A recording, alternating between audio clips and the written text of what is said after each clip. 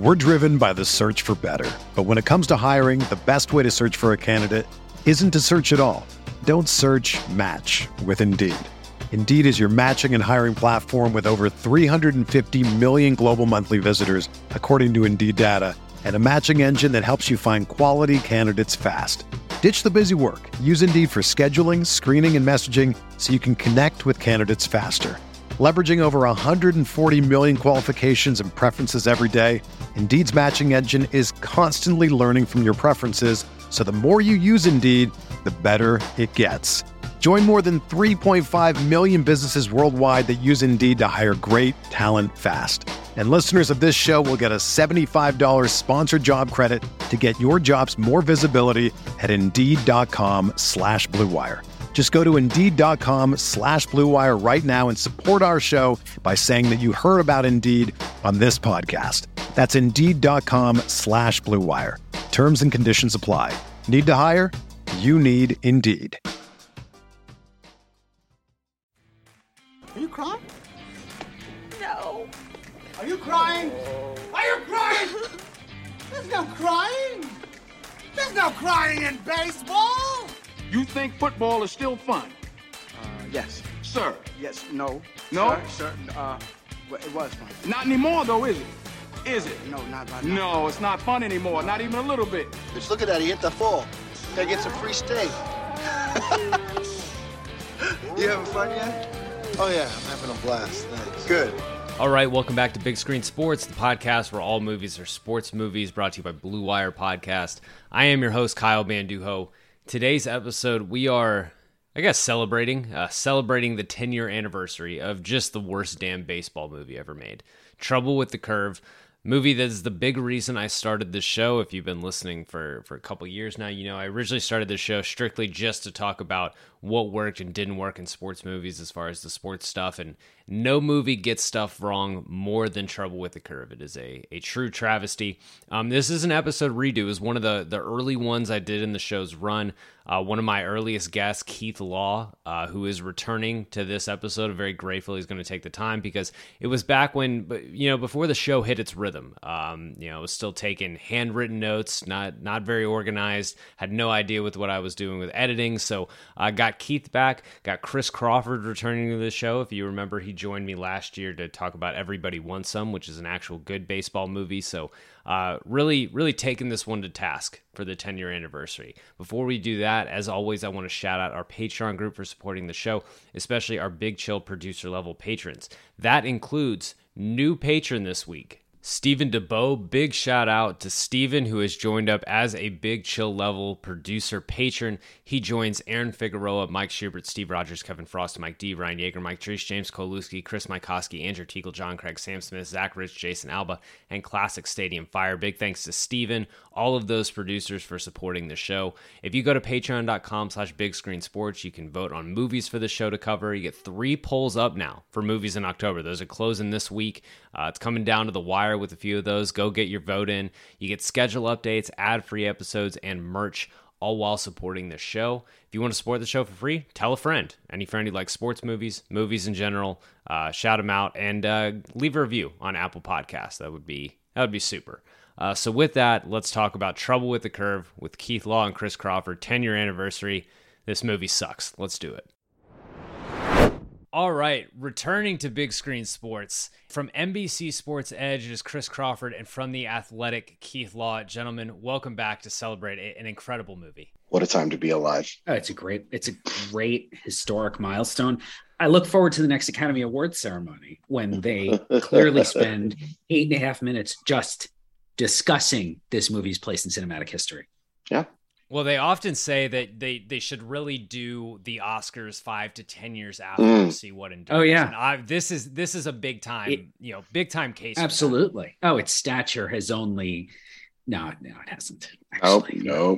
Really. I think a lot of people just don't even know this movie exists, which is probably for the best. No. If you still have MLB Network, if you still have cable or one of the streamers with MLB Network. Oh, do they show this? Oh, yeah. They show it all. Right. Because there's no other baseball movies they could be showing. No other base. Listen, if there's one person who probably loves this movie, it's Rob Manfred. Oh, yeah, absolutely. Oh, gosh, yeah. Oh, he totally. You know this. He's like, that's how it works, doesn't it? This is completely accurate. I thought it was a documentary. Rob Manfred ordered the Matthew Lillard character to be written into this movie.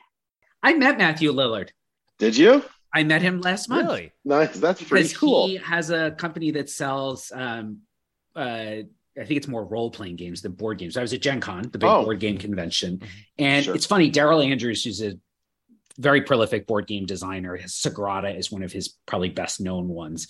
And I know Daryl really well. He's also a huge Blue Jays fan. I walk into this hotel lobby. I don't even remember where the heck I was going. And Daryl says, "Hey, Keith, I want you to meet somebody." And this guy, a very tall guy, turns around and says, "Hi, I'm Matt." And I said, "Yes, you are." Yeah. He's delightful on TikTok. Was he delightful in real life? Nice. Yep. Great. I'm sure we talked a lot of Dodgers baseball and just like baseball stuff in general. Yeah, it was awesome. And it was funny. Then I walked away and texted my wife, "You're not going to believe who I just had an amazing conversation with." Yeah. Well, it goes into one of the big sins of this movie in that it wastes a lot of delightful people. Before we get into it, Chris, tell the folks where they can follow you, where they can check out your show. Sure. Crawford_MILB on Twitter, Circling the Bases podcast, and NBCSportsEdge.com or rotoworld.com. We are bringing Rotoworld back in a much bigger way. So yeah, definitely check that out. And Keith? I write for The Athletic, at least the sports stuff. I also write for Paste Magazine on board games and a couple other sites as well. You can follow me on Twitter at Keith Law. If you still use the Facebook, because you're one of the olds, it's Keith Law Writer over there. And I'm on Instagram. It's not really baseball content, but it's MR, like Mr. Keith Law. I am not on TikTok. I think I might be too old for that. Yeah, me too.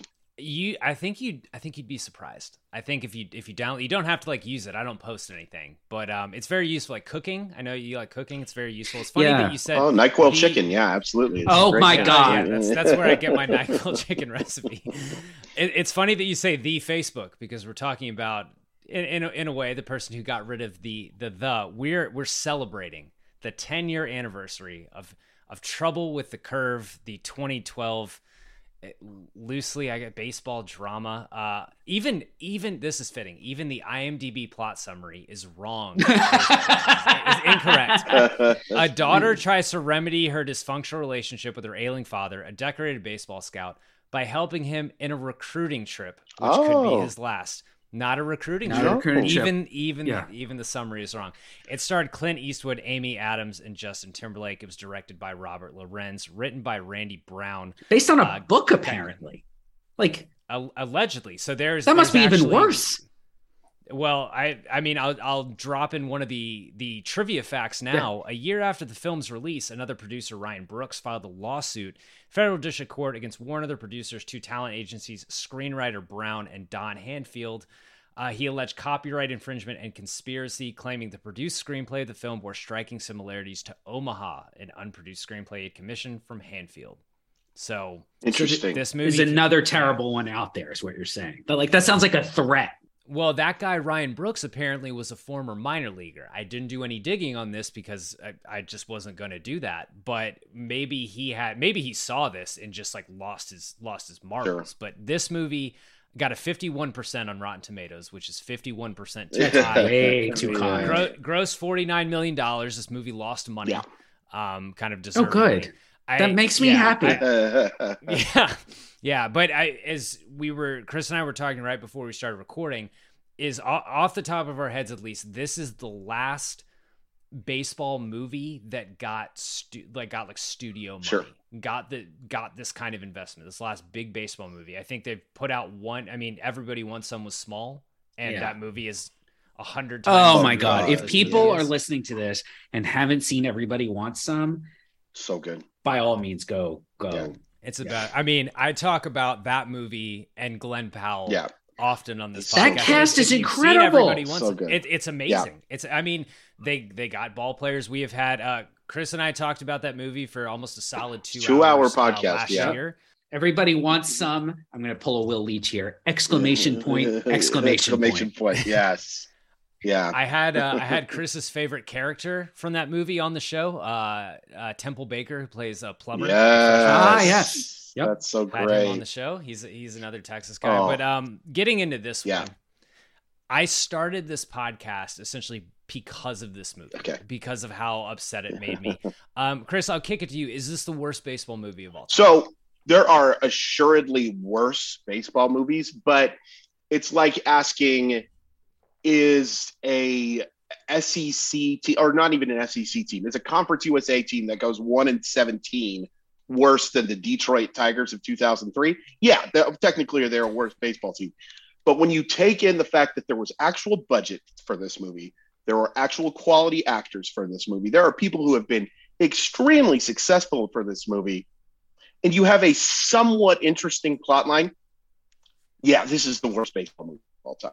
Yeah, you're grading it on a curve. On a curve, yeah. I was just going to say, by the way, the most clever thing about this movie is the title, without question. The Trouble with the Curve, The Trouble with the Curve. Like, it actually is a fairly clever little plot line. Everything else about this movie sucks out loud. The pacing is horrific. The acting is bad. Amy Adams, God bless you. You give your very best in this movie. Oh, see, I actually think she's terrible. She's I bad. Think she's bad. She's like, bad. This is the very rare bad Amy Adams. I 100% agree. But she is trying her very best, at least, to carry this movie. She's working with horrible material. Oh, absolutely. This is like horrific. This is when you give a manager a team just full. When you give like the Pirates, and it's like go make. You try to say, hey, go make the playoffs. Sure. Yeah. And it cannot happen. This movie is an insult for how smart it thinks it is. Yes. Oh, it's very proud of itself. Oh yeah, how intentionally wrong it is. So I was telling Chris Keith before you hopped on the call. Last year I had Jesse Sheldon on, who Jesse is part of the team that runs Game Changing Films, who they do sports movie choreography and work around work to make these movies good. Movies, shows they've done, like McFarlane USA. They did Miracle, which sports wise is flawless. Yeah. And they were the team on this movie. And I asked her about it. And after learning like what they have control over, what they don't, I kind of assumed that they didn't have much control over this. She starts shaking her head and laughing. They weren't in charge, obviously. They weren't in charge of any casting aside from extras and the left-handed kid who is the next Sandy Koufax. They cast him, who can actually throw a baseball well. Sure. And she said that Eastwood and the team behind it were so insistent on not changing anything, from things as minute as when the kid's hitting BP at the end of the movie, having the catcher in the turtle. When they said, hey, this wouldn't be a thing, and insisted on everything that they said went. They specifically took steps to not acknowledge the advice that they were given. Oof. So that makes me think even less of this movie somehow. Oh my God. Yeah, I was going to say, how many? Amy Adams hasn't won. She's been nominated 6 times for Academy Awards. Eastwood's won a bunch. John Goodman, just a great, probably an under-awarded, great actor, great character actor, just like consistently wasted throughout this. And I do want to follow on to what you were just saying too. There are so many details in this movie. Is it the worst baseball movie? It's the worst baseball in a movie. Right? None of it is right. That's what I'm saying. None of it is right. Yeah. From the 5-tool talent who is he's not the most athletic actor they could have chosen. No. Right? To like they're sitting on the wrong side to scout the player at one point. Like all of this is just wrong. They totally get the draft wrong. Completely wrong. Like I have no idea what's 10 minutes. Anyone, I'm not saying it's me, I could have fixed them. Anyone could have fixed them. Right? Anyone who spent a minute working in or covering this sport could have fixed 90% of those problems quickly. It doesn't surprise me if they want to change anything. I'm sure somebody told them, hey, this is wrong. And they're like, yeah, we got that. We don't need you.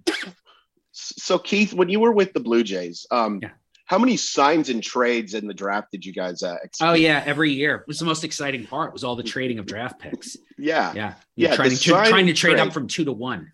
Like, I get that you can take liberties with this type of stuff to make a more interesting movie, but when your movie sucks and you have these technical issues as well, it just adds on to it. This is not a case of, like Moneyball, for instance. And Keith and I both have our issues with that movie. I think it's fair to say. Just a few, but it's also, Keith has more. I think that that you can take that movie, me personally, and say there are quality aspects to this film that, you know what, if you need to take some liberties, that's okay. If you want to ignore the fact that there are 3 Cy Young Award winners and stuff like that.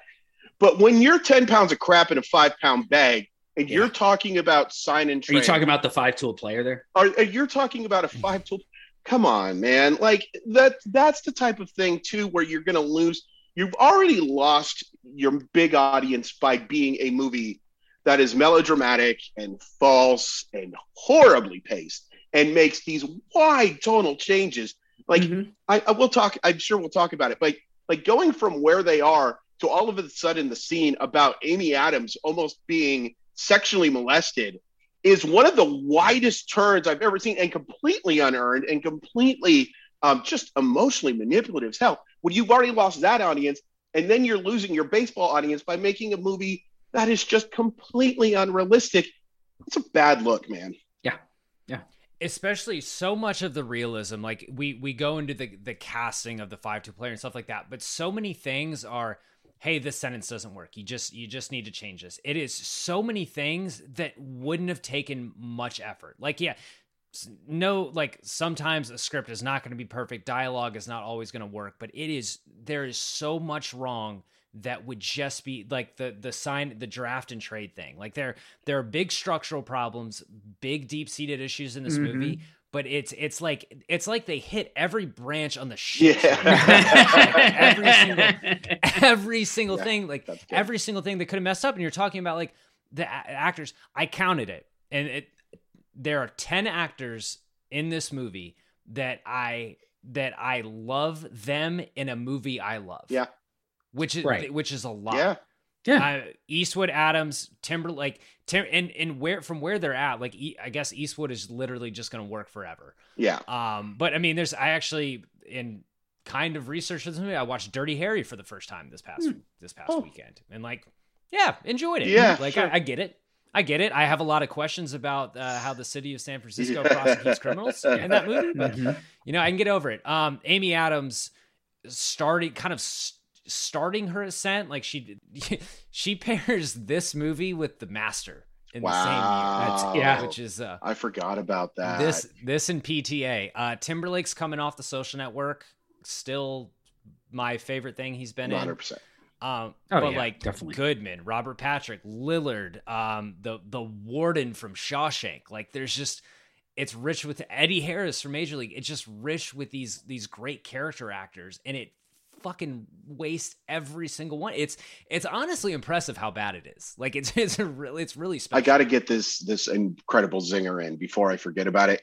Movie, you couldn't have Robert Patrick say you're terminated. Come on, man. It was right there. It was right there, man. Come on. I'm sure someone suggested it. Maybe Yeah.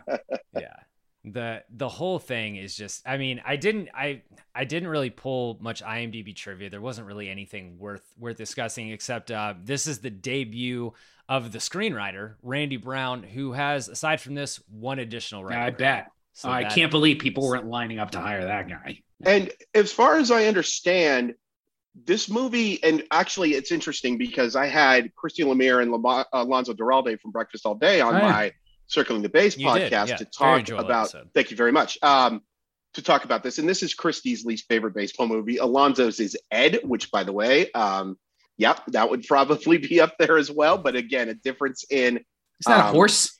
Yeah, no, Ed is a monkey. It's a chimpanzee. Ed is a chimpanzee playing third baseman with Joey Tribbiani. But more tools than this God. guy. More tools. Yes, it's more tools. Really good. Keith and I will watch it after the show. But what Christy was saying is that the guy who directed this movie, Clint Eastwood, basically did this guy a favor by getting this film made. And I think he's directed one other movie since then. I believe it's called The Marksman. It sounds vaguely familiar. I couldn't tell you anything about it. My guess is from the title is Mark Wahlberg is in it. Nope, Liam Neeson. Same thing. But like this film was like Clint Eastwood doing his buddy a favor. And I think the real favor he should have done is said, let's not do this. Yeah, your movie sucks. Your movie is really bad. Now he didn't not credited as the writer, obviously, and stuff like that. But like this is just like a huge mistake. It is easily, and Clint Eastwood has done some bad movies, one of them involving a monkey especially. This is like, I will remember this, and it's unfortunate from, a guy I disagree with basically everything that comes out of his mouth lately, but has been one of the most prolific filmmakers for a very long time. Yeah. Do you know what happens this same year that this movie comes out? Is the empty chair speech at the Oh my God, yes. What a year. Yep. What a year for Clint. There's one piece of IMDb trivia that I found interesting that actually relates to a way they could have fixed this movie. It was just a quote. It said, on the subject of baseball scouts, Eastwood said in an interview, "These guys have a tremendous responsibility." True, because they're often signing players who are 17, 18-year-olds to major league contracts. Not entirely true. With a lot of money dropped in their laps, scouts have to be part psychologist as well as having an eye for the game so they can be sure they're not betting on the wrong horse. So he had the knowledge that part of what scouts do is evaluate the player as a person. Will this guy work? Will this guy take instruction? Is this someone that you want to bet on as a person? And this movie completely ignores everyone in the front, everyone scouting this kid, ignores the obvious device that they should have used for why this kid wasn't who they wanted to draft, because he's a fucking asshole. Yeah, exactly, dude. Like he's an asshole, and if they shift this entire movie, not to, like, you could get away with the bad actor, bad swing, whatever, if you're saying, like, if Clint Eastwood is calling, if he's telling the Atlanta front office, this is not who you want, this isn't the person you want to bring into your organization. Like, he has talent, he's not going to work, he's a jerk, whatever. And then at the end, the big reveal is the owner sees him like, I don't know, do something bad. Like, do something bad to someone, because, like, listen, you don't have to be a good person to be successful at baseball, but, like, majority of the time you do have to have a work ethic. You do have to take your craft seriously. And that is something that you could have made it obvious that this guy would not do. And instead it is all about a swing flaw. But no one who has any mechanical flaws gets drafted. So that's a good point. Yeah, that's absolutely. a good point that they make. Yeah. Never. Yeah, obviously they were expecting this kid to be on their major league roster the next year, as we often see for players. He's in high school, right? That this kid who's being yes. Okay. Yeah. What a horrific teammate, and what a one-note character, which this film is just full of. It's a lost opportunity. Yeah, absolutely. It would have been interesting to have, like, some backstory here to talk about, like, maybe why this kid is an asshole and why this kid is going through these issues. But instead, you portray him as this jerk who, what you're doing is you're framing that at the end of the day, you want to root against this kid. So you want him to be right about being wrong with the trouble with the curve. Roll credits. It's just, the problem is that all of that stuff is meaningless. Every single thing about, like, showing that kid being a jerk to his teammates and being a jerk to opposing players, meaningless. It adds nothing to the table, because it's all based on the fact that Clint Eastwood is Daredevil. This is what this whole thing is based on, is that Clint Eastwood becomes Daredevil in this movie. What? Why? They should have had, like, a baseball get fouled back into the stands, and he just out of nowhere grabs it. So good. And, like, just literally the right. Well, at that point, home. lean into the absurdity, right? At that point, just be like, we're going to 5 blades, right? We're just fuck it. Like, we're just going all the way at this point.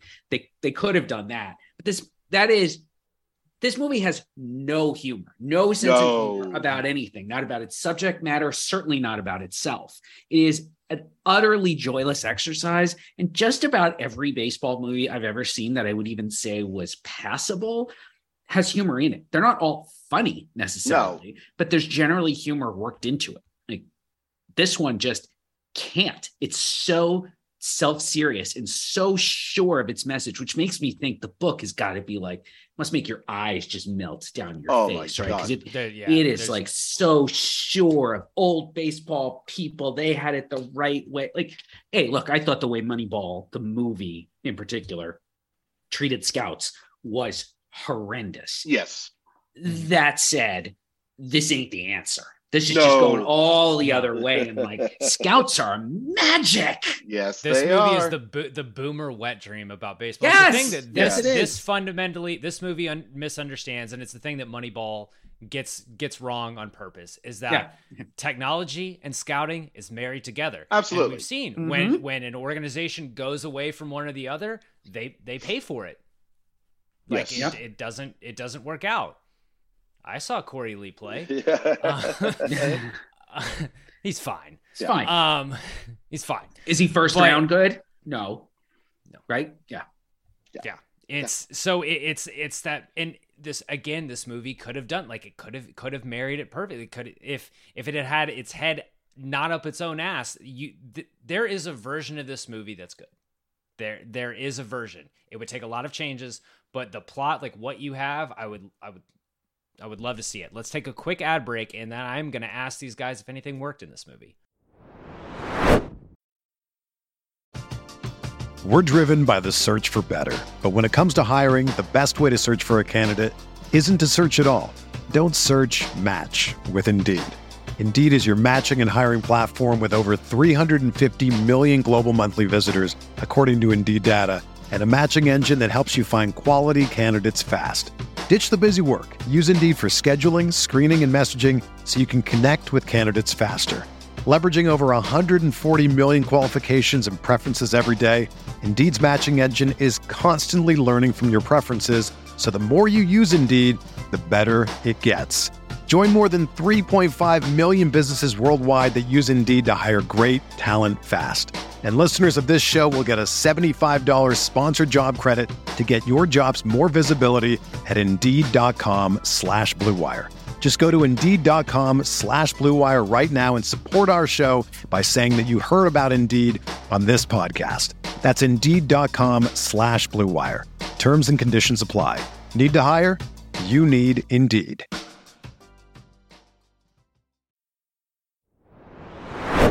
Okay. So did anything work in this movie? I had some stuff. Okay. Did anything work? I will defer to you guys. Chris, do you want to go? No, because I really got to think about it. I don't know if anything really works in this movie. There's a couple things. Okay. One, it is under 2 hours. When you do a movie rewatch podcast, that's very important. Yeah. Very important. You could have seen a scenario where this movie is like 2 hours and 20 minutes. Like there's probably Yes. Yes. Oh yeah. Absolutely. Well, I can't believe we haven't seen the director's cut.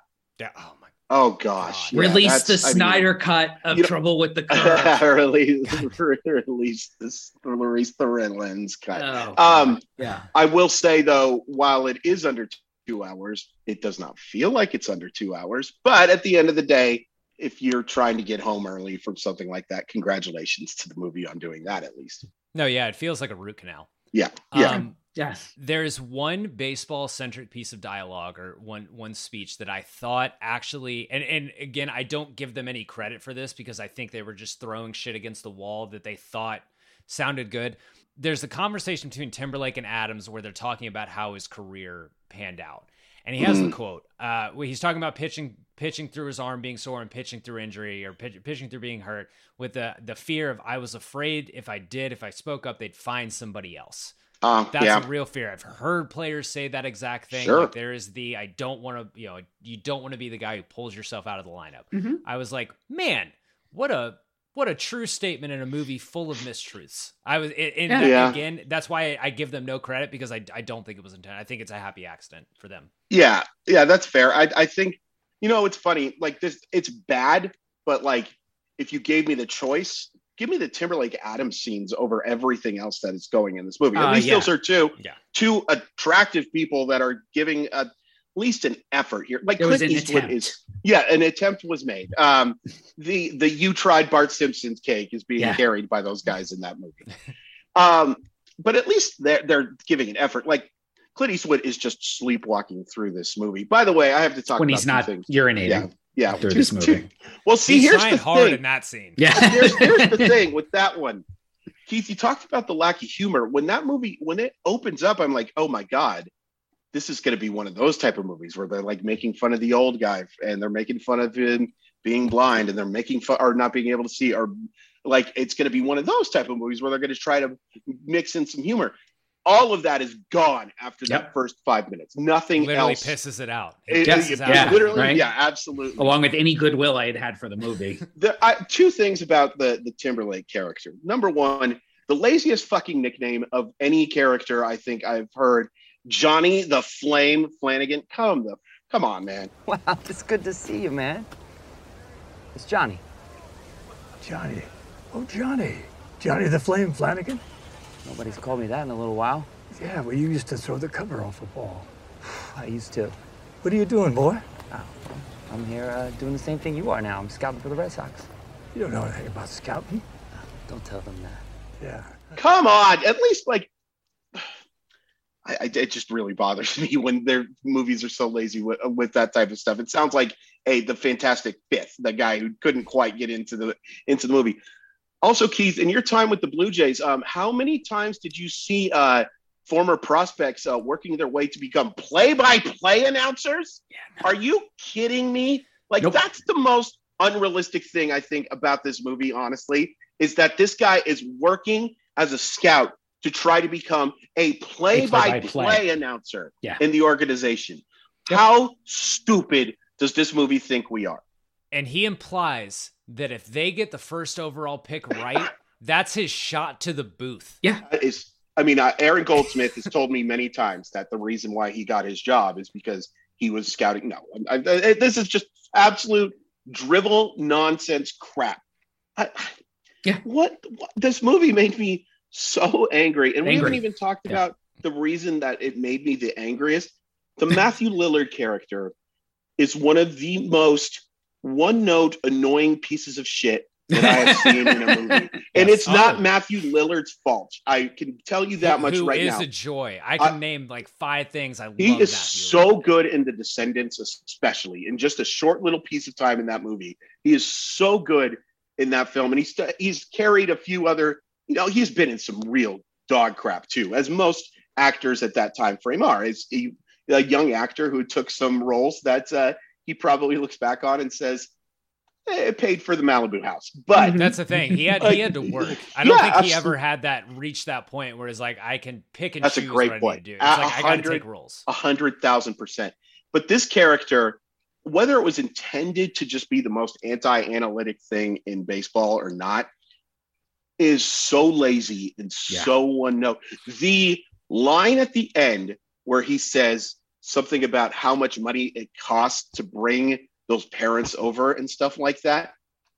Like, no character would be that fucking dumb to say something. No character would ever be that dumb. This is supposed to be some analytical genius that says something as stupid. I know that analytical people are not necessarily always the greatest in rooms, but nobody would be that dumb. Something in his brain would have calculated, you do not say something this stupid.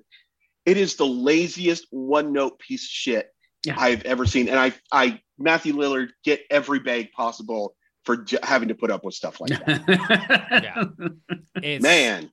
That I would say that is probably, that's your strikeout, the worst part about the movie, the Lillard character. Oh yeah, 100%. Yeah, absolutely 100% the Lillard character. And there's a lot of choices here. Bo Gentry is like a horrifically written character.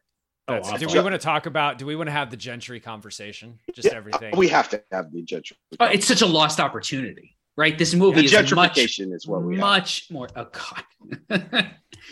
The movie is much more interesting if that character is a real person, right? If that's actually a 3-dimensional character, 1,000,000,000%. it salvages the movie, but they're not interested in it. This movie has zero curiosity about anything other than preaching to us that old white men are good.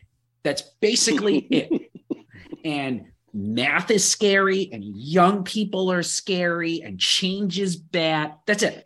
There's zero curiosity anywhere about really even the main characters, but particularly Bo Gentry could have been a core character. But yeah, absolutely. Instead, he is a prop. Anyone could have played that character. I mean, clearly they picked someone who doesn't look at all like the description, and he's barely there. And he's there. Chris, you said it earlier. It's one note. It's one note, and it's a wrong note. 100%. Yeah, exactly. It is like when your daughter gets a clarinet for the first time. Like that type of thing, where you're just hearing the same one note over and over and over again, and it's just bludgeoning you. And that, exactly right, exactly right. It is the opposite of Lisa Simpson playing her saxophone, man. It is. But yeah, like you said, it could have been really interesting. Yes, and here's the thing too: when there's no other character, and I know they introduced way down the line. You introduce the left-handed pitcher. That can be the other option. When there's no other person to be selected for this thing, it's not interesting. It's basically, if they don't select Bo Gentry, who the fuck are the Braves picking? We have no rooting interest here other than knowing that they're not. We don't even hear about the guy the Red Sox take with the first pick. Right. I don't get it.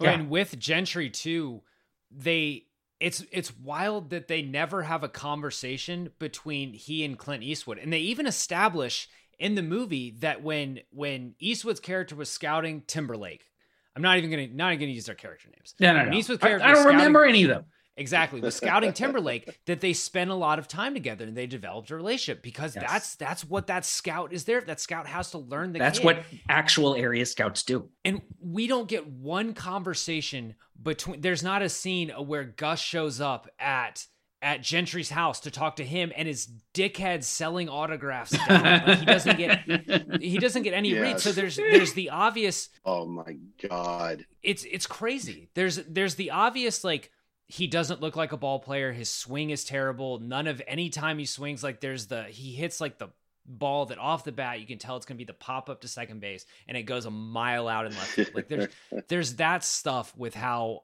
clearly untalented the guy is, but then it's the lack of character development. Cause they could have, what they could have done is they could have just replaced, they had Scott Eastwood there, who at least like looks the part. Scott Eastwood looks athletic. He looks like he could feasibly be a 5-tool player. He's good looking. He's tall. He could probably run. He can't swing. We see that. But they could have done that, but they so underdeveloped the character that it like you guys said, it literally did not matter. And Chris, I want to run this by you. You know who was 24 years old, has played a baseball player before, and a pretty athletic guy, and could have been this guy, is Glenn Powell at that time, was 24 years old. Oh my God. Oh, yeah. Yes.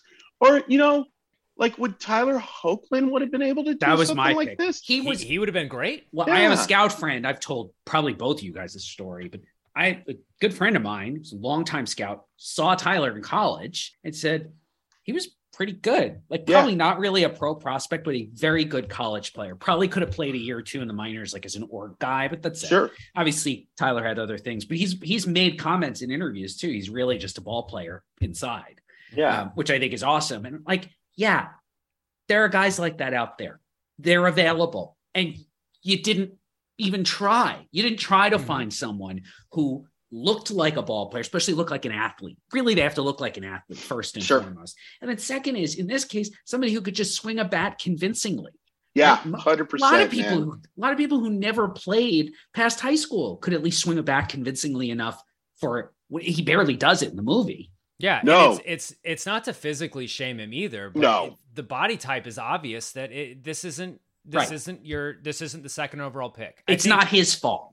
Yeah, no, right. It's not this is Dan Vogelbach, who got paid over $1 million out of high school and has had a very credible major league career, but was not a first round pick or even a second round pick. And I saw Vogelbach. He was at a bunch of showcases, and he was the kid too. He was actually heavier in high school, as worse conditioning, and he would walk up and people would snicker, and then he'd swing and you'd be like, oh, okay. I guess he can hit, right? That was he was real. That player exists. But if you saw Dan Vogelbach, if I just gave you video of him, you didn't know who it was, and you saw a couple of Vogelbach swings from high school, you'd say, oh yeah, that guy can play. That guy can hit. They could have done that too. He wouldn't have been a 5-tool player, but it would have been credible. Nobody would have been like, we don't have this conversation at that point. That was such a good swing on a, what's the word? Rather, full figured 17, 18-year-old. I think he was probably 17 the first time I saw him. You're like, burly. Yeah.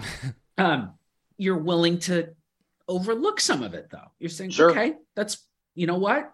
It's a ball player. That guy can hit. He's a DH. but he can hit. He's had a hell of a big league career for, somebody who was, frankly, dismissed by a lot of people, including some scouts, as a fat kid. Well, fat kid made good. That kid did real good. I'm good with man. that. And you know what? There's a guy like that probably every year. This actor does not fit that. And I'm not blaming the actor. You blame the casting people, right? They didn't 100%. go find Dan Vogelbach or Rowdy Tellez, another one of those future DHs. If they weren't going to go all the way and find the 5-tool guy, at least find someone who can swing a bat and can hit. Yeah. And those guys exist. Yeah. Well, and then the reason it goes back to the reason they give us that he's not going to work. Even they're giving us all the bullshit about the 5 tools, whatever. It's the reason that they give us that. I mean, aside from the fact that they decide after one BP session that he was a bust. Oh yeah, he's done. Done. Toast. Yeah. That. But it's a mechanical flaw. Like that. That's the thing that it goes to that whole thing. Like it had no idea what defines a bust and like what makes a player. And that BP session is so insignificant, like just so insignificant, especially if you're facing the next Sandy Koufax, allegedly mixed with Steve Carlton and Randy Johnson. Just one of the worst things ever written. Ever. Yeah. Looks like Sandy Koufax. Yep. Combined with Steve Carlton and Randy Johnson, that's not even his best pitch. Show him a curve. But a BP session against that, and Keith, we talked about this when you came on the show originally to talk about this movie, and that like that's the thing with high schoolers. Most of them have not, and now with the travel ball circuit, there more guys face good stuff, but at the same time, you don't face stuff like this on a day in and day out basis. And for a lot of guys, it takes some adjustment. Some people go to the GCL or whatever it is now and hit 200. Even the best guy, it just happens. Khalil Watson, right? Tamar Johnson had struggled when he first went out this summer. I think he got better as the season went on, but they're going to hit. These guys are going to hit right away. They don't all. Turns out pro baseball's hard. Yeah. And by the way, whoever the Atlanta Braves PR person should have been fired immediately as soon as they let that left-handed pitcher onto the mound. Right. Because what good does that do? Like, it's an opportunity to just embarrass the guy you just took with your second overall pick. Like, what good comes from that? Why wouldn't you just have this kid throwing a bullpen session, after this kid plays, Why would you even risk embarrassing this player and your scouting department? And is Robert Patrick the owner of the Braves or the general manager? What exactly is his role? I mean, president of baseball operations. It's really it's just really confusing, but that guy should be fired immediately too, because you don't know, this is the whole thing too about the whole, it's basically 10 days of looking at this guy, which is such bullshit. Oh my God. Organizations put in years of work on these players and get a chance to talk to families and get a chance to talk to friends and have ideas about, there is a reason. I'm going this weekend to a high school showcase and I'm late, just because the draft is so late, but the problem now, you guys know this, I'm sure many of your listeners know this too. The problem with the draft being as late as it is now, it's at the All-Star break, is that a lot of the subsequent year's scouting has already begun. So you're taking guys who have not technically finished their cycle for the current year's players and saying, hey, go out and start next year too. But we're going to have to call you and ask you to do a bunch of stuff for the draft that's happening while you're on the Cape or at the, not the area code games, some of the other showcase things that are happening to that point in the summer. So this is a year plus long process, and they're acting like, hey, it's 10 days. Have we seen that guy? Hey, we should go see that guy. We should go see the guy who might go 1-1. Well, that's the thing with this There's game. No scouting reports in the system. Maybe you shouldn't fucking take him. I think when Keith, when you were on, we talked about, it was right after, because we compared similar state. Austin Beck. It was right after Beck. Yeah. How many baseball personnel were at Beck's last few high school games? Oh God, I'm gonna guess. Actually, his last few were probably fewer, because by that point it was pretty clear he was going the top 10 or so. Right. But God, the day I wasn't there, the day he doubled up with Mackenzie Gore, they weren't playing each other, but you could get both the same day. I got him like a week later, and I wish I'd gotten earlier game because it would have been a better look at Beck too. I saw Beck in a mercy rule blowout, etc. But I heard there were 60 or 70 guys there. Where there actually, there probably could have been 40, but there was a big crowd, right? Because that was what happens without. I'll draw on a different example. I saw Byron Buxton very late his senior year, and it was me. Yes, yeah, it was me and 5 players from the top 5 teams in the draft that year, and nobody else. Not because he wasn't good, but because everyone else was like, he's not getting us. If he gets to pick 6 or 8 or 12, we're just taking him. We've already seen him. It's just not the last few games, but in this case, in this world where nobody scouts a player until the last week of the season, they should all be there. And they have no grasp of who he is. It's like, should we send our area scout down to see him 90? Right? Because it's like Draft Day actually does the same thing, the Costner movie, where they trade up for the number 1 pick, and it's like, we got to figure out if this quarterback's worth it. We just traded up for the number 1 pick. Like in every draft, this is such, like, it is so important that all these reports are done. You know everything about all these guys that you need to see. And in this, it is Eastwood and Timberlake and like 3 other old guys. And those are the only guys there to see the possible second pick in the draft. Yeah.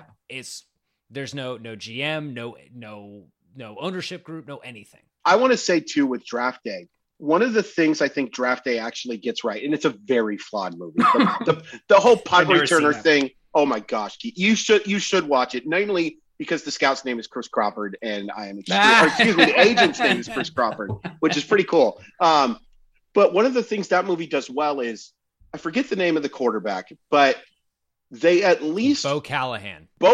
Something about the name Bo. Bo. It's always exactly. Bo. That's funny. You are left kind of guessing whether or not this kid is actually really good or really not. It never actually tells you whether or not Bo Callahan is going to end up being a bust. Obviously, he ended up not being a fit for the Browns, and that whole trade up, trade down thing is just absolute nonsense that is on par with Trouble with the Curves issues at the very end of the movie. But at the very least, there is some gray material about what you think about what is going to happen with Bo Callahan. You talked about the area scouts. I wanted to bring this up real quick. I've made a couple of Simpsons references in this thing.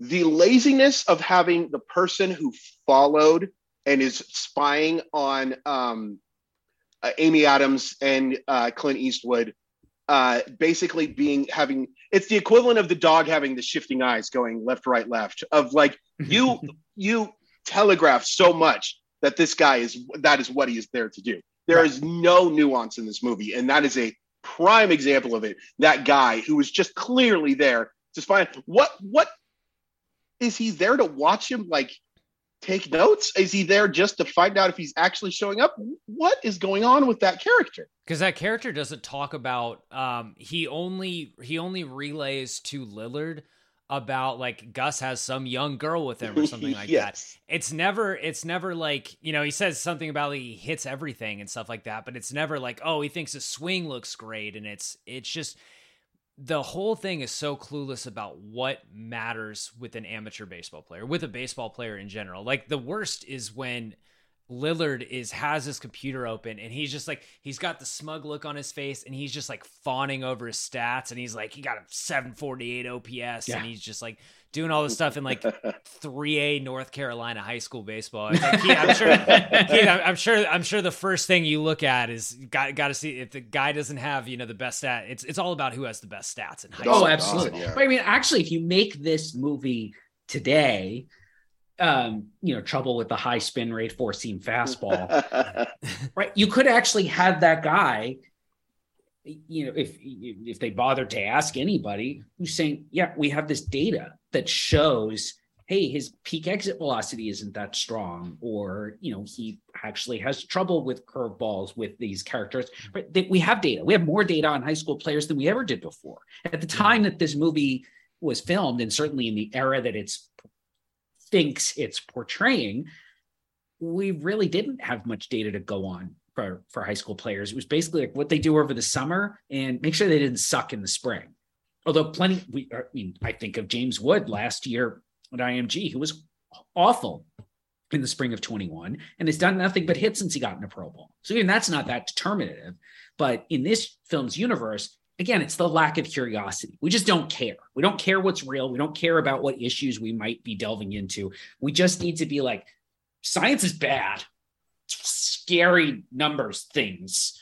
We're going to trust the scout with his gut in his leaky bladder. It's not even his gut either. It's the idea that he's hearing something with this. Again, Daredevil, the Scout, is just such a wacky ass thing to make a premise for a movie that I guarantee you. Kyle, do you know who the studio for this movie was? I think it was Fox. I'm just hoping it's not Universal because I don't want to get fired. Warner Brothers. Yeah, that makes sense. Honestly, I guarantee you Warner Brothers. It's on HBO now. Why?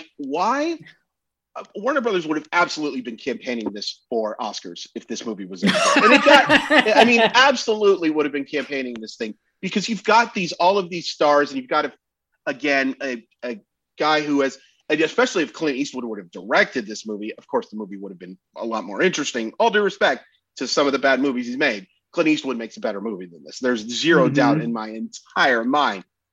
But they would have been pushing for this thing to be Oscar bait. It had a release date too that suggests, it used to be more about like November, December. Nowadays, September, October is big time Oscar baity type stuff.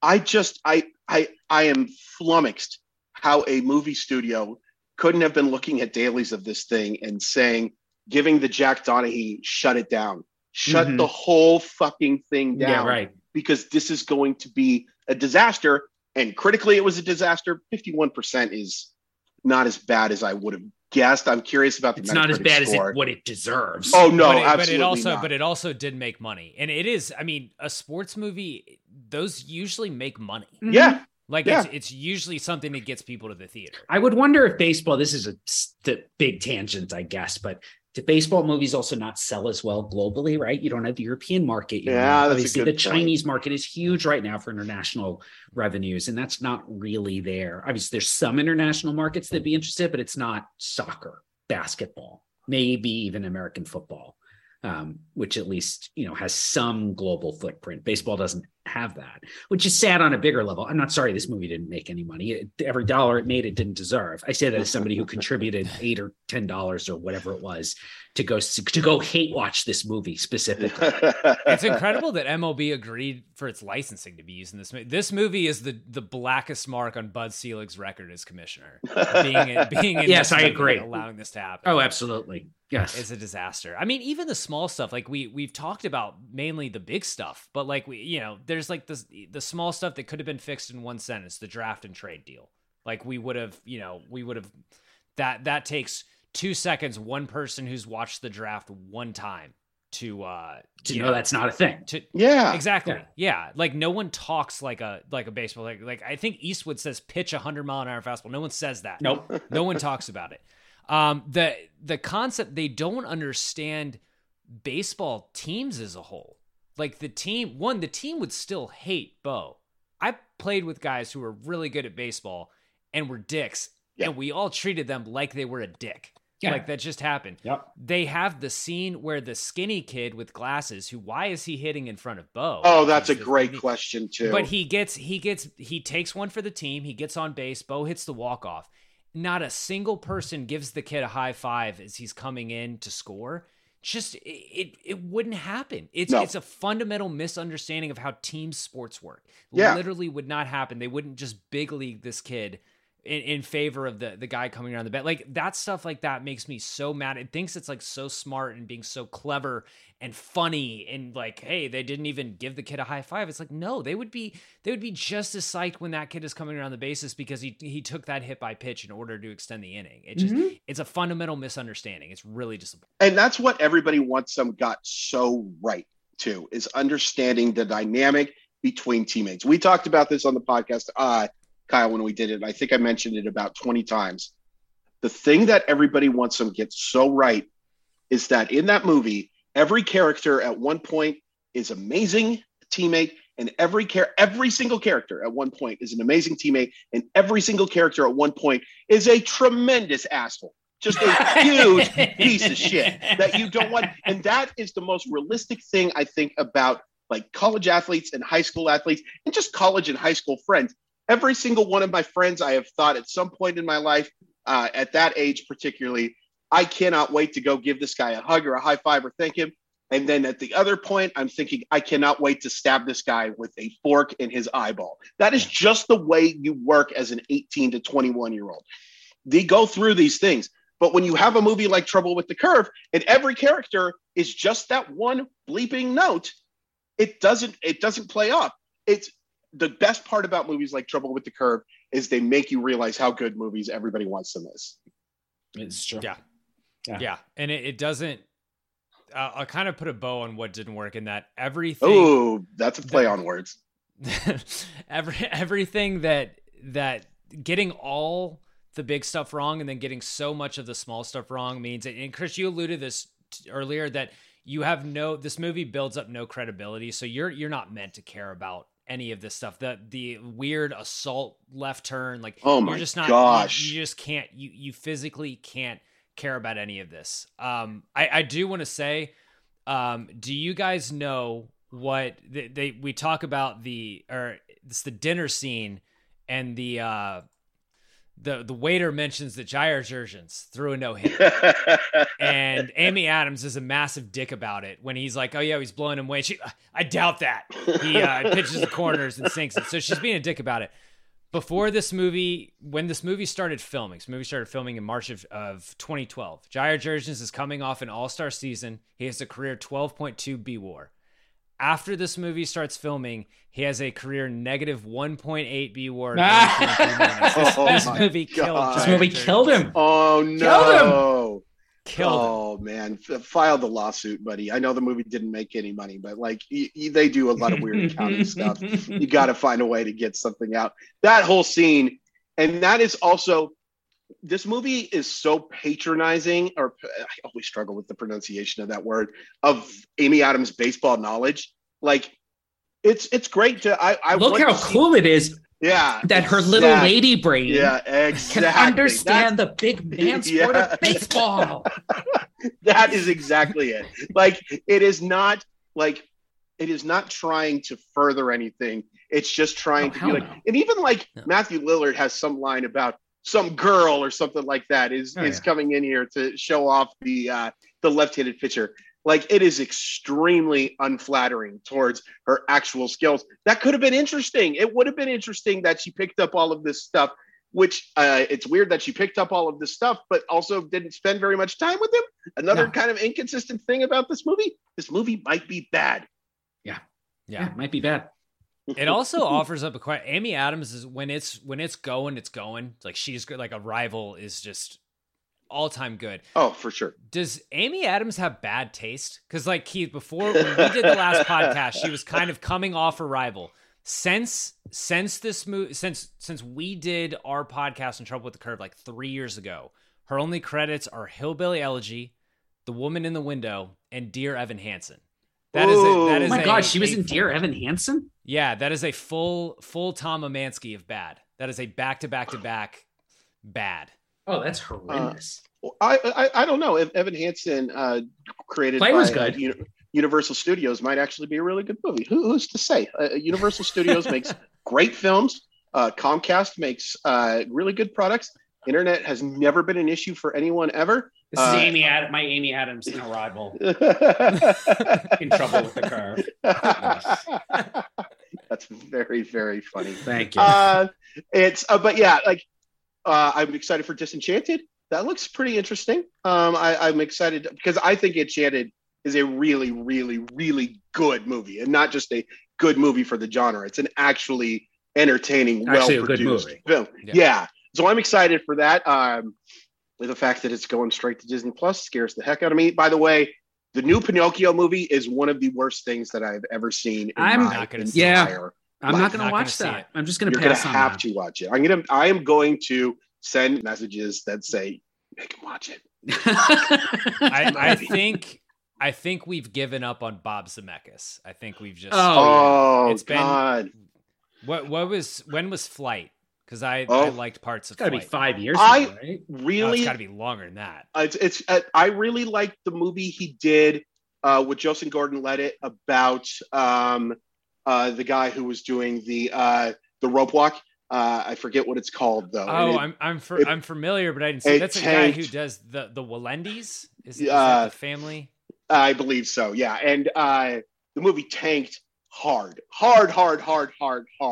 The documentary Man on Wire, by the way, Keith and I both. Oh my God, my wife and I. It's the best. That's our both our. Oh my God, it's the best documentary I've ever seen. It's so good, Kyle. You have to watch it as soon as possible. I'm in. But yeah, Bob Zemeckis is really, really bad. Let's get him to direct Trouble with the Curve too. I mean, literally anyone could have done a better job with this movie. It's so bad. Chris, what's the worst scene in this movie? Oh, the ending. The whole ending thing with where he's hitting these dingers, and then all of a sudden, Amy Adams comes walking in and says, "I have 3 pitchers who have nothing to do with each other and the fact that they're left-handed," and is all of a sudden going to start throwing as hard as he can and try to embarrass my scout. And as Robert Patrick looks on and wonders if he's made the worst mistake of his life, which he has, actually. But he being in this movie, yes. Oh yeah, exactly. I've made a huge tiny mistake. There are some really bad ones. I'll give you a second place one though. Justin Timberlake's. I hate bad play-by-play announcing. I hate it. I hate it. That scene where he's trying to be cute and recording the play-by-play with the kids playing in the park and stuff like that about like A-Rod, and he has this corny ass shit about like he can't hit a beach with a boat or whatever. Yeah. That's really, really, really bad. And that's when I really knew I was in trouble with this movie. The first few scenes were like, oh, this isn't very good. It's like it's going to be one of these OK Boomer type of movie or anti-OK Boomer type of movies. And then that scene happened and I was like, oh, we are in trouble. Deep trouble. Yeah. It's terrible. You were really in trouble with the Curve. Yes. With that one. I mean, Keith, I'll defer to you, but I think the BP session is just, it combines everything bad about this movie into one nice little package. BP session is terrible. The draft room conversation, which is just an absolute mess of inaccuracy. But also there's that talk about them deferring to another team's scout about their pick. Yeah. Yes. But also there's the awkward scene where Amy Adams strips to her underwear and is dancing, and it's like, what? Why is that here? Like, what are we doing? It's so bad. It is so bad. It's so tacky. Like, honestly, I watched that. It was like, did you just like want a nude scene, but you chickened out? Not that would be okay, but like, it was just so pointless. Like, there's no plot relevance to this at all. And it's just like, she's good looking. Let's do something with that. I'm like, you couldn't have made me feel any more gross. Like, you've already just insulted my entire professional being. Now you're just going to go like full misogyny too. I mean, honestly, obviously it could have been worse. I'm exaggerating for comedic effect, which this movie would not understand. But it was just the same thing. It's like, the hell are you doing? You couldn't have the whole scene. Got a whole scene where they're like at the waterfront, right, or a dock or something. Some random.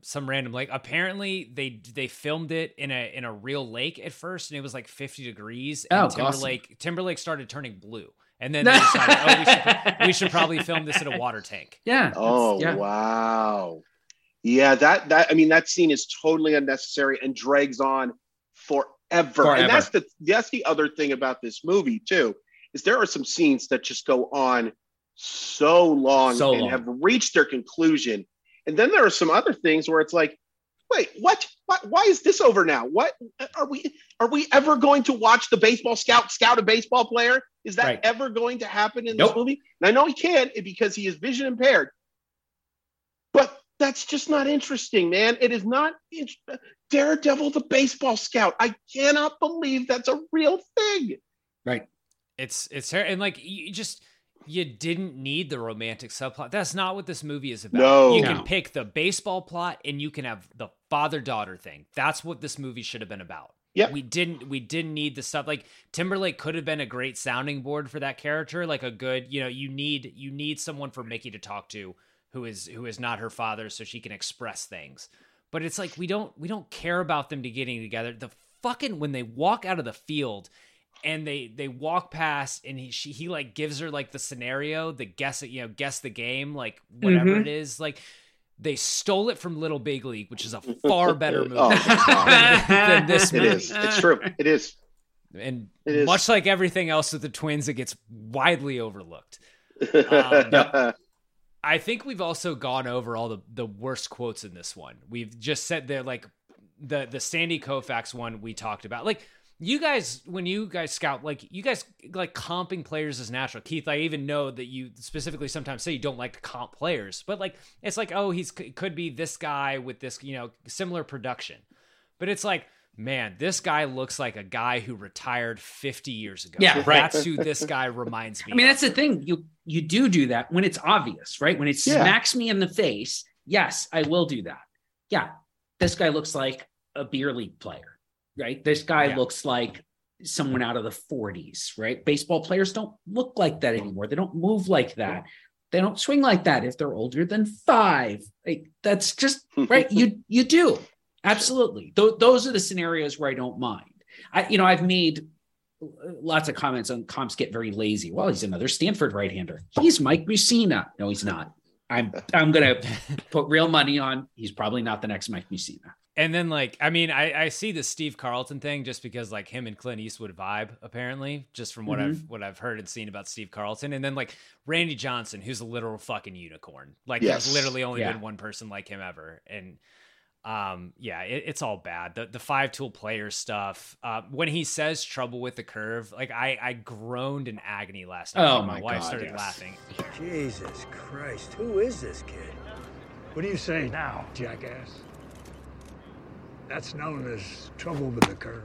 It's because usually I'm a sucker for that when they say the title of the movie. Oh God, sometimes. yeah. I'm just like, yeah, love that. It's like the Leonardo DiCaprio pointing at the TV meme from Once Upon a Time in Hollywood. It's like, hey, there's that. And in this one, I'm just like, oh, fuck you. Yeah, right.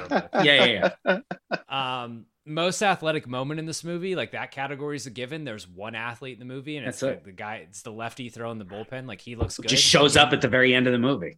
Yeah, shows up at the very. We don't know how old he is. We don't know if he's even eligible to be signed. Yeah, right. He's actually 24. Right. Yeah, yeah. He's a grown man. Yeah. Lenny Harris Pinch Hitter Award. Shout out Lenny Harris for Best Supporting Character. Is anyone good in this movie?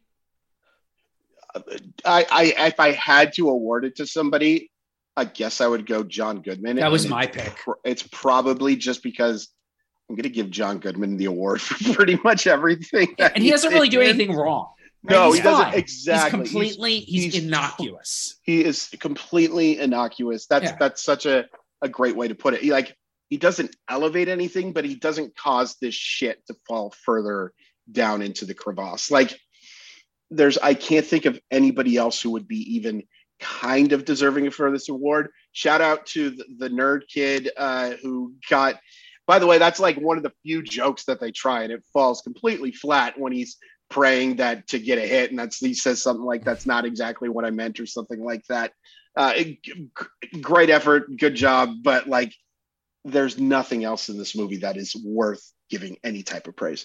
The pizza delivery guy in the beginning of the movie, when Clint Eastwood orders the pizza for breakfast, is in Adventureland, and I pick him just because I like it. It reminds me of Adventureland. That's right, Matt Bush. Yeah, it was funny because I was looking at the IMDb and I was like, "What is Matt Bush in the movie?" And then it's like, "Oh, okay, that's." I don't think he was available. Adventureland is really, really, really good.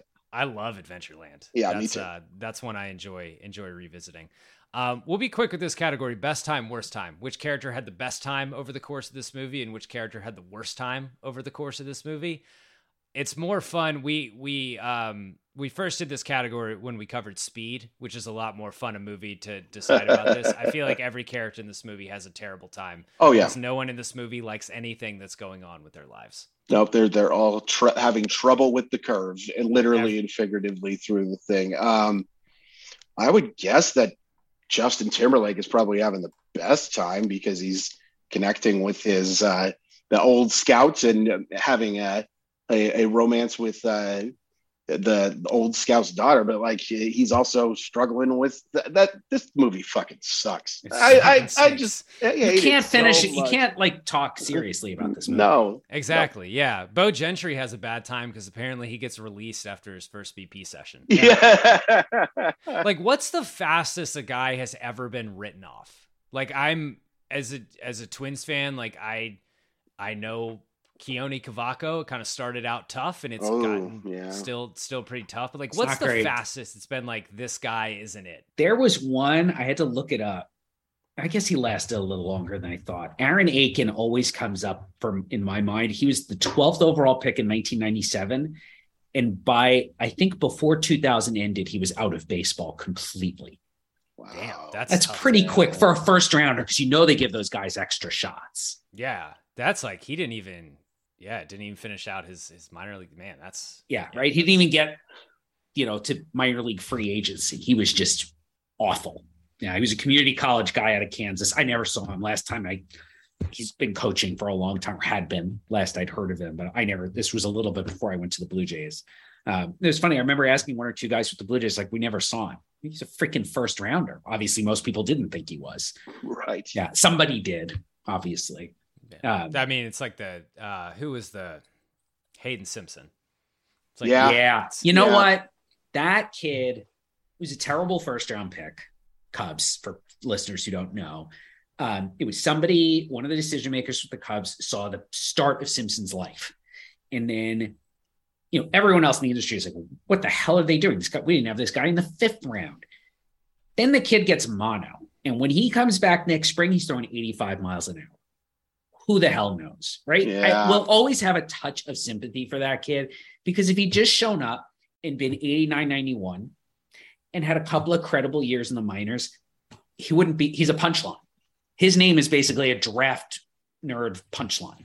If he'd even gone in the comp round. Yeah. Nobody remembers, right? Otherwise, nobody remembers. It's funny. The biggest comparison I can think of really is not a MLB player. It's like Anthony Bennett got given up on real quick after being that first overall pick. And like, I think was out of the league within 3 years type of thing.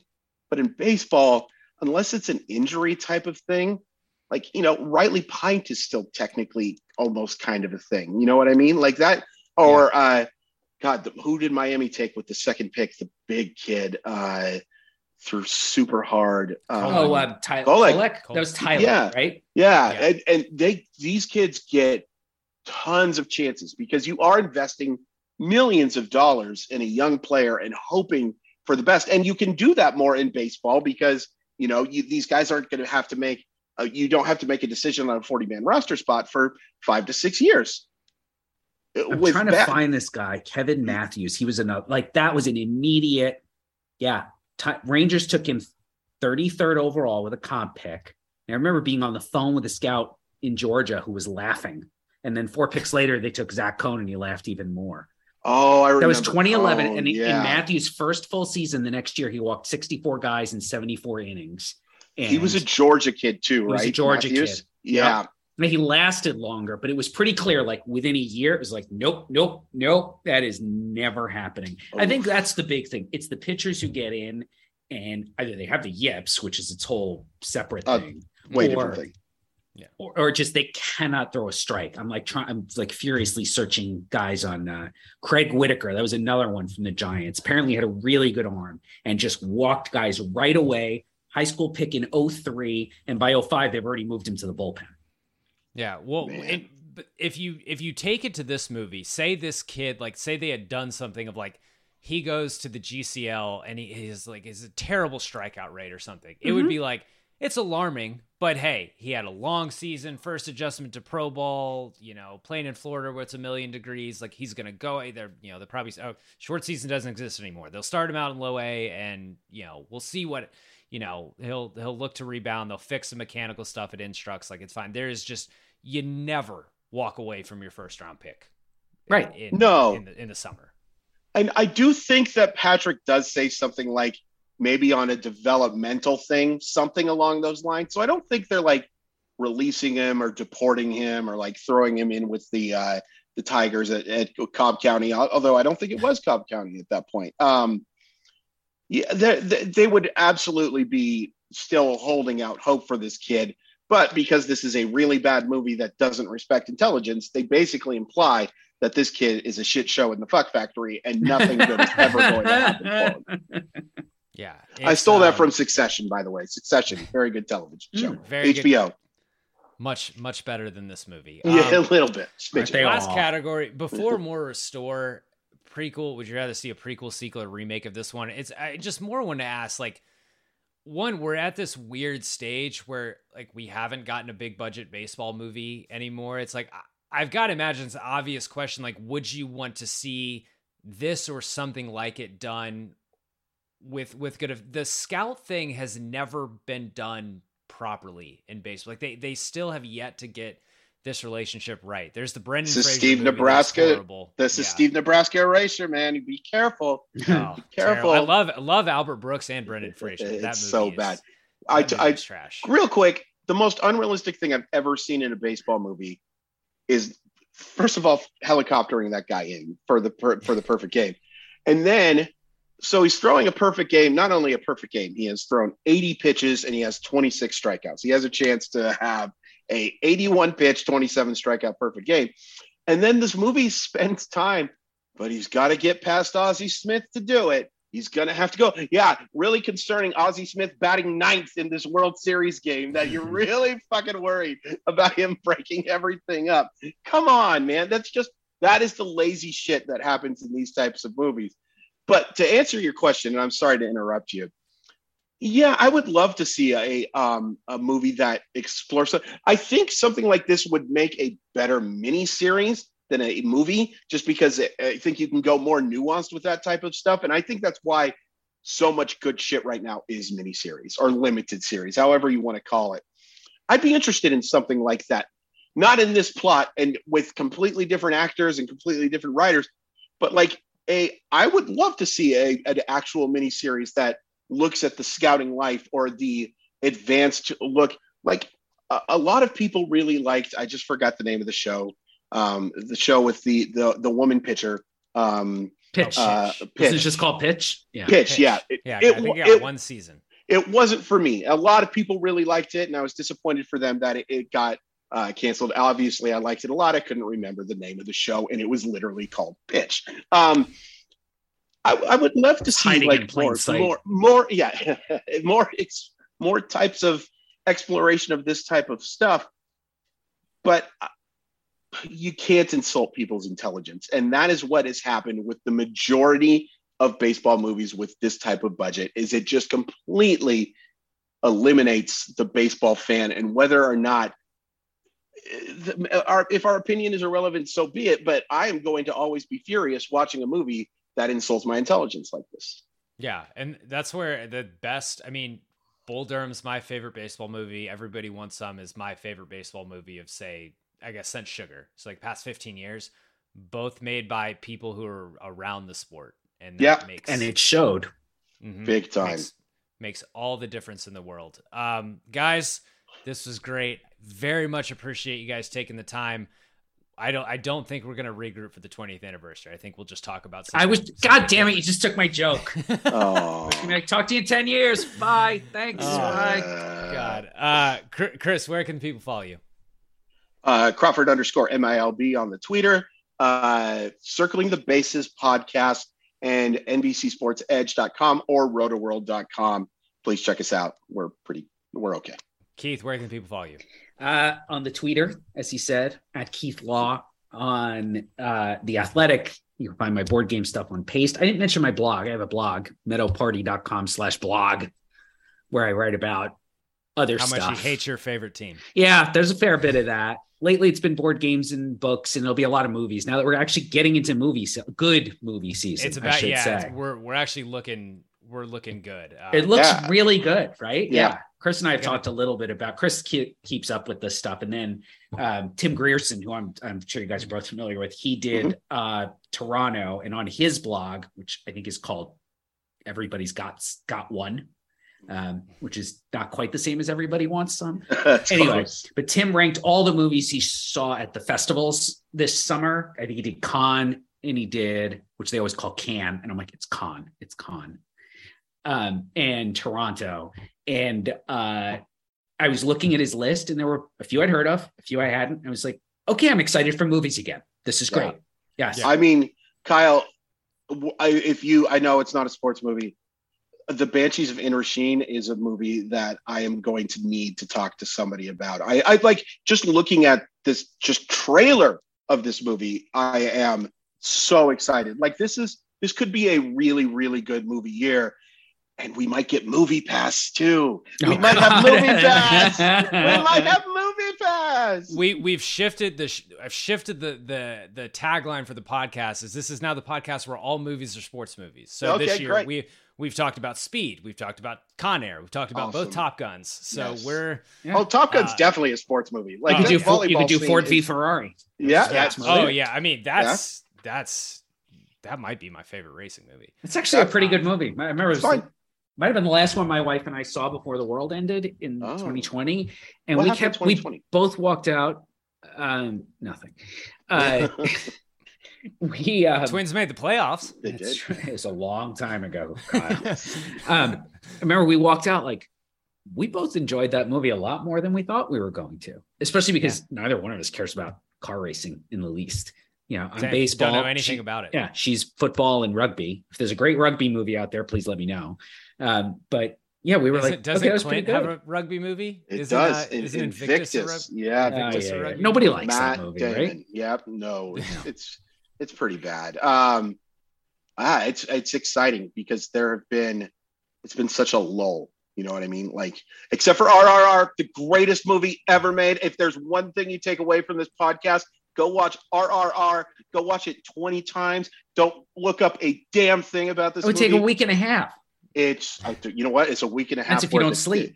Yeah. It's 3 hours. I've heard that The Woman King is actually a pleasant surprise. I have heard that The Woman King is really good. I have heard also that Barbarian is actually really good as well. So a couple of buddies were asking me about.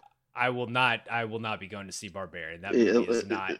I know that movie is not for me. I read the little bit of the Wikipedia description. I read the entire plot summary. Okay, I read the whole thing because I was like, nope, I'm not watching this. Yeah. That's not for me. I'm glad Justin Long is still getting work though. Man, he still looks like he's like 16 years old, by the way. Like Justin Long can play any age of any character. Eventually, eventually he's going to become obsolete like all Apple products. That's good. That's a good way to end this. That's where we'll wrap it. If you enjoyed this episode of Big Screen Sports, please remember to subscribe wherever you get your podcast. Rate and leave a review for an Apple podcast. If you want to support, patreon.com/Big Screen Sports. New episodes every Monday. If you're a baseball fan, check out my interview series From Phenom to the Farm. That is presented by Baseball America. Most recent episode with current Giants right-hander and another big movie fan, Trevor Hildenberger. Check that one out. And we'll catch you in a week. Thanks for listening.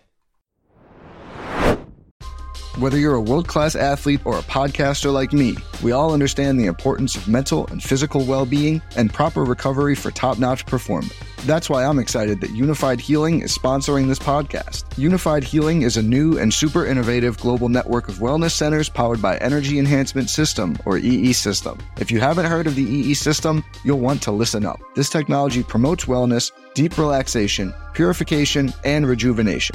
At hundreds of locations across the globe, access to a center is easy and affordable. Interested in experiencing the EE System technology for yourself? Go to unifiedhealing.com/bluewire to learn more and find a center near you.